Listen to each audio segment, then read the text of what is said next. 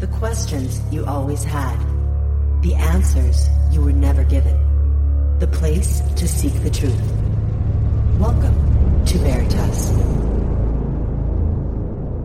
Tonight, we delve into the enigmatic depths of a lost civilization, a place of legend and lore, a place known as Atlantis.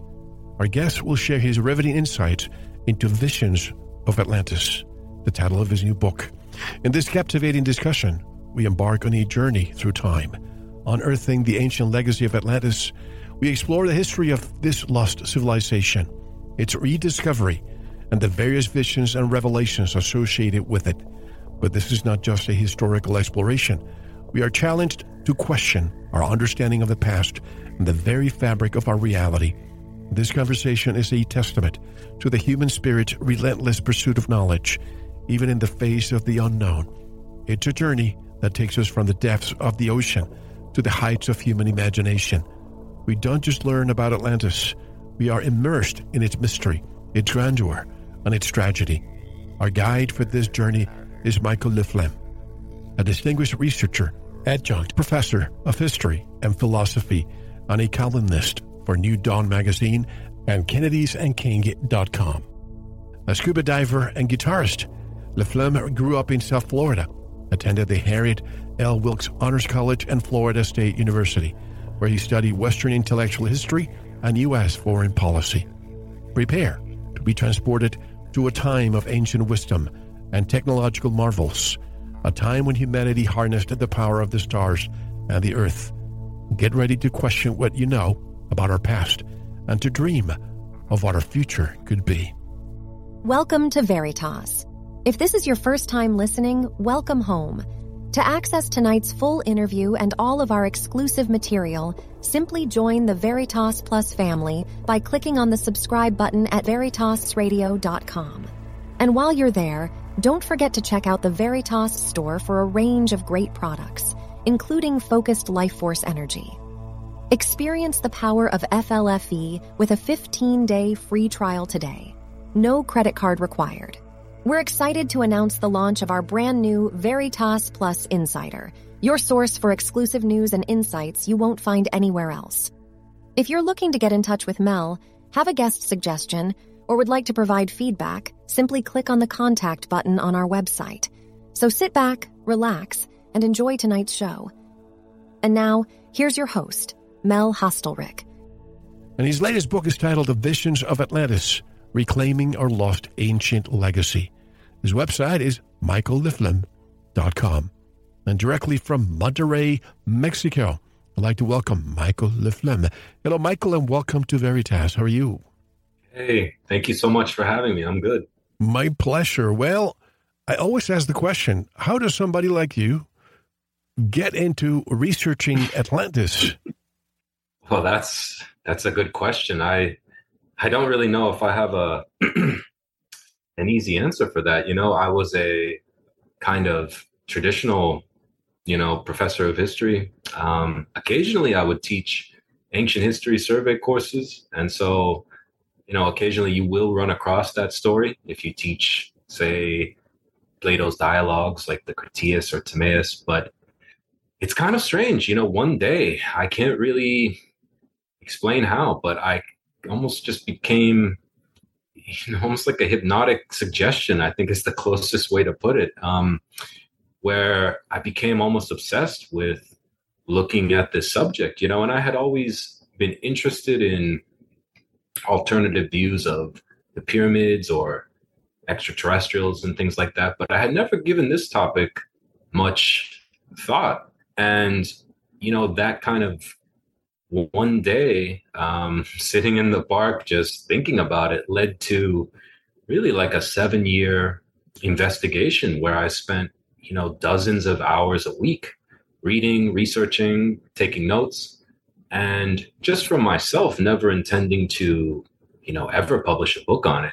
But by the end of the investigation, I thought, this would make a great book and it would really add to the literature, because I think what I've done is kind of bridge the traditional hard sciences like archaeology, anthropology, oceanography with clairvoyant sciences like clairaudience, channeling, remote viewing, and shown how, despite being very different means to peer into the past to get a vision, they actually overlap and in many cases corroborate each other's views of the past. And so to my great surprise, I was really shocked to see how much of the things certain clairvoyants in history who were talking about this lost civilization, how many of those things were later supported, sometimes over 100 years after their channelings, with modern discoveries.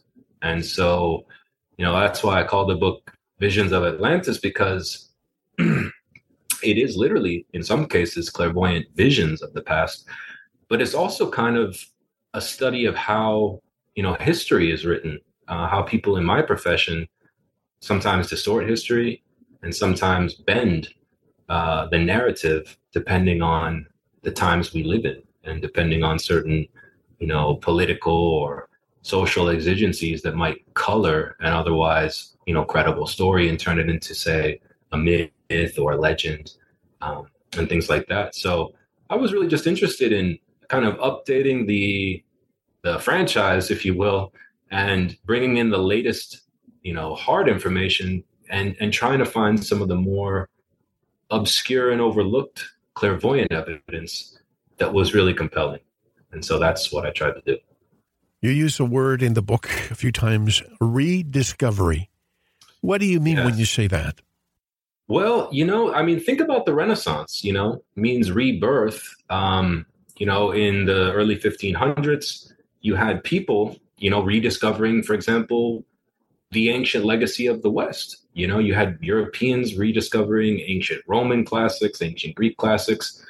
And I think in many ways, people in the 19th and 20th century started to really rediscover this story from, 360 BC, one of the most compelling accounts from Plato. People started to think, well, what really was he talking about? And I think that really was the kind of rebirth of the topic, was probably, around the late 19th century with publication of, say, Ignatius Donnelly's book, The Antediluvian World, which, again, I think a lot of people think that most researchers of this topic are, out in the desert doing peyote or something like that. But this was a sitting U.S. congressman who was best friends with Abraham Lincoln. And he studied Atlantis for most of his professional adult life and wrote a book that's still in print, one of the best books for its time. And, in that sense, I think that's what I mean. It's just, this is a story that's really never been fully solved because it was so long ago. You're talking 12,000 years ago for the purported end of this civilization. And that's a hard number for people in my profession to wrap their minds around, because we are supposed to believe that, humanity was in a hunter-gathering state globally at that time. So wherever you look, wherever you research, and you probably found this out, is that most people say this is allegory, this is just fiction, a myth. But then again, there's information out there that comes all the time. You have the Bimini Road, you have Western Cuba, what's in the middle of the Atlantic, the Saharan Desert, the Eye of the Sahara. There's more information out there. And whenever you ask anybody in academia, they don't want to go there. How do you reconcile being an academic with all this? You're basically stepping outside the box, and not that many people do that. Yeah, I guess I'm lucky because I'm only an adjunct, I don't have an office with my name on it. I'm not tenure track. But I'm sure if I were, I would be denied tenure, as many people have. Look at Robert Schoch, who was a tenured professor in Boston University. And they tried to run him out of town when he said the Sphinx was actually 12,000 years old. Yeah.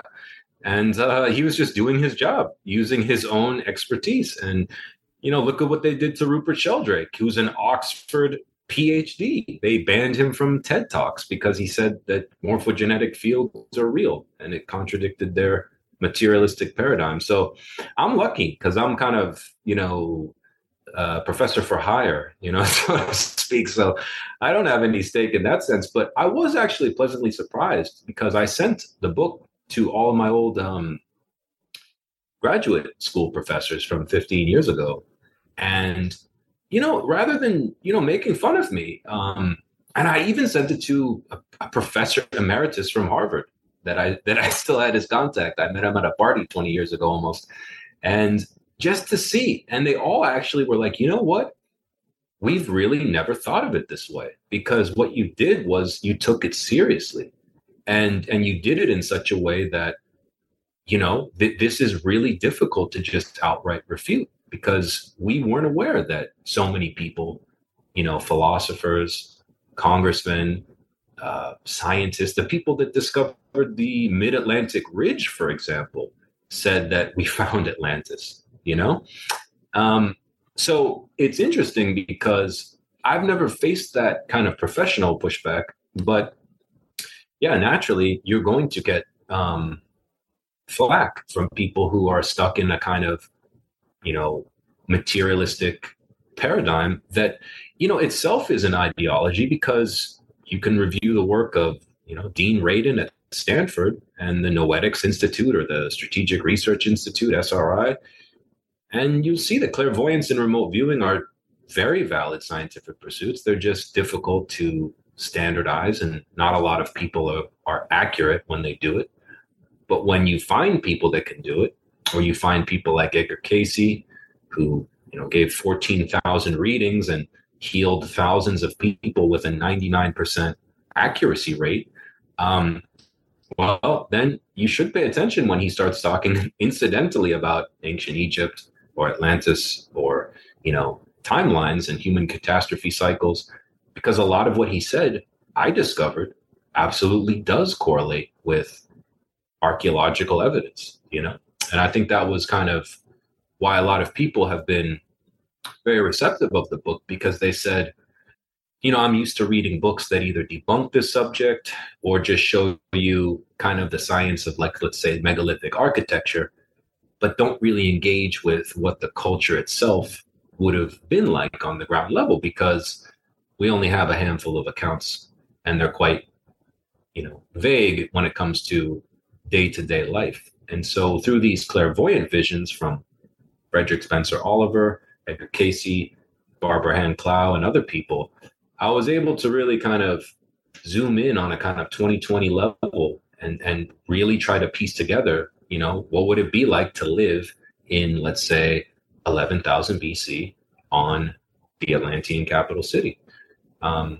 And I know that sounds strange, perhaps to your viewers, but I would suggest you read those chapters, because it's very difficult to explain some of the things these channelers said if they were creating a fiction, I'm honored that a lot of those names that you mentioned have gone through our program, and, Dr. Robert Schock, Barbara Hand Clow, Rupert Sheldrake, he and I are in communication still. Hopefully that's going to happen in the future. But many people that step outside, they're criticized. And some people say, follow the science, follow the science. Well, I'm following the science, but it seems that instead of following the science, they follow the scientist. And I hate to say that, but a lot of them are bought and paid for by the grants that are given to those institutions. And I'm not saying all of them, but, a name comes to mind. A good friend of this program, Dr. Claude Swanson, who recently passed away, an MIT-trained scientist who wrote 2 books, The Science of the Paranormal. He studied this with, in all seriousness.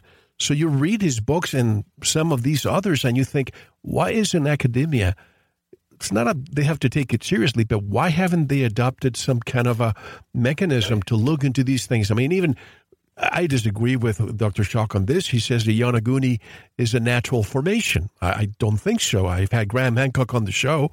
He's dived, and you're a scuba diver, so Really, Robert Schock says that's a natural. Really? He told really me. Surprising, man. He told me really surprising. And I asked him, where in nature do you see these lines that go, straight and then 90 degrees to the left and back? And I was surprised when he said that to me. Wow. That's very interesting. That's very interesting. As a diver, what do you say? I mean, as a diver, if I encountered Yonaguni, I mean, having dived for 20 years, I've never in my life encountered a reef or cliff or any kind of underwater structure that resembles that structure. I mean, it's so obvious when you see the pictures from, say, Graham Hancock's book Underworld that Yeah. he's not diving on a reef or a seamount or something like that. But it's interesting because it reminds me just of, even within, let's say, the quote unquote, and I don't even like this word, because language is a very big part of this whole misunderstanding, but the, let's say, alternative archaeology field, there's a huge spectrum of people. There's people who think, let's say the Sphinx is older than the official, which there is none, but let's say the accepted date, but it couldn't be 12,000 BC, or the pyramids perhaps were not built by Khufu, but there is no way people from Atlantis built them in 10,500 BC, like Edgar Casey said.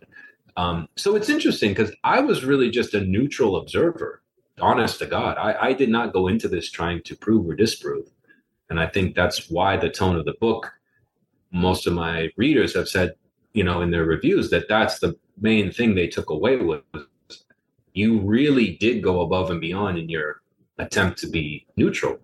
When you see things that look like a match, you talk about it. When you see other things that don't really look like a good match, you're not afraid to say, like, yeah, this is hard to explain, and we don't have evidence of this thing Casey said yet, or other people. But it's been interesting because I really just wanted to show, I wanted to write a book that was, accessible for a person who has never read one book on Atlantis, or a person who, like myself, has read hundreds, or yourself, that there's always something to get from it, because a big part of this was sifting through thousands of obscure clairvoyant channelings and basically storyboarding things that people had not done yet, and showing how, quite to our surprise, they really do overlap. And these people were never communicating with each other, which to me lends credibility to the idea that they were channeling a truth.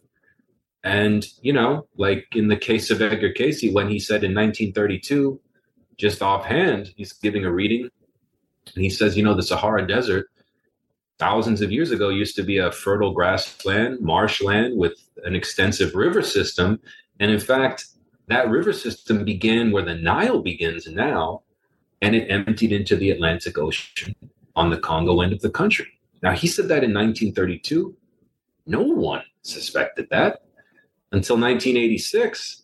Space Shuttle imaging radar penetrated 6 feet below that area, just offhand, not trying to corroborate. They were just doing their own survey, and indeed found that what he said was true. And you start adding these kinds of things up, and it becomes really strange, because it does seem to me now, from having studied it for 8 years, that his version of what happened and when regarding Atlantis actually is probably a correct and accurate historical account that has just been completely lost, because we're talking a civilization that was destroyed almost entirely, with remnant population surviving in Egypt, the Pyrenees Mountains, and the Yucatan 12,000 years ago, which is an incalculably long amount of time for the average person to wrap their mind around.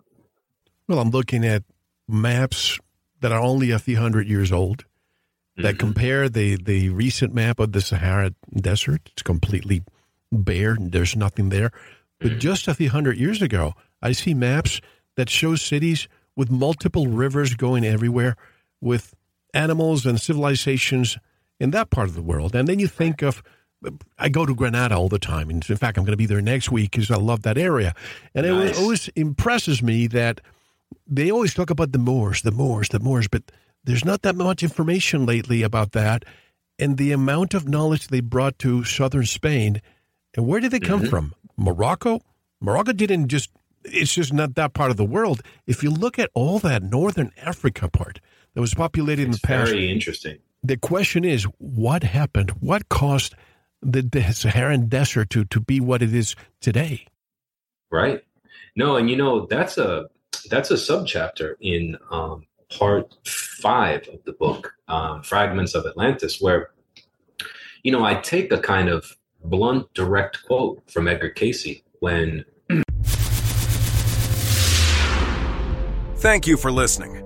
To unlock the full 2-hour interview, including video formats, downloads, transcripts, exclusive articles, and more, subscribe to Veritas Plus now. Gain access to our entire archive dating back to 2008. Just click subscribe at veritasradio.com. Because you don't want to believe, you want to know. Subscribe now. To listen to the rest and all of our exclusive material, proceed to the Veritas Plus member section or join the Veritas Plus family by subscribing.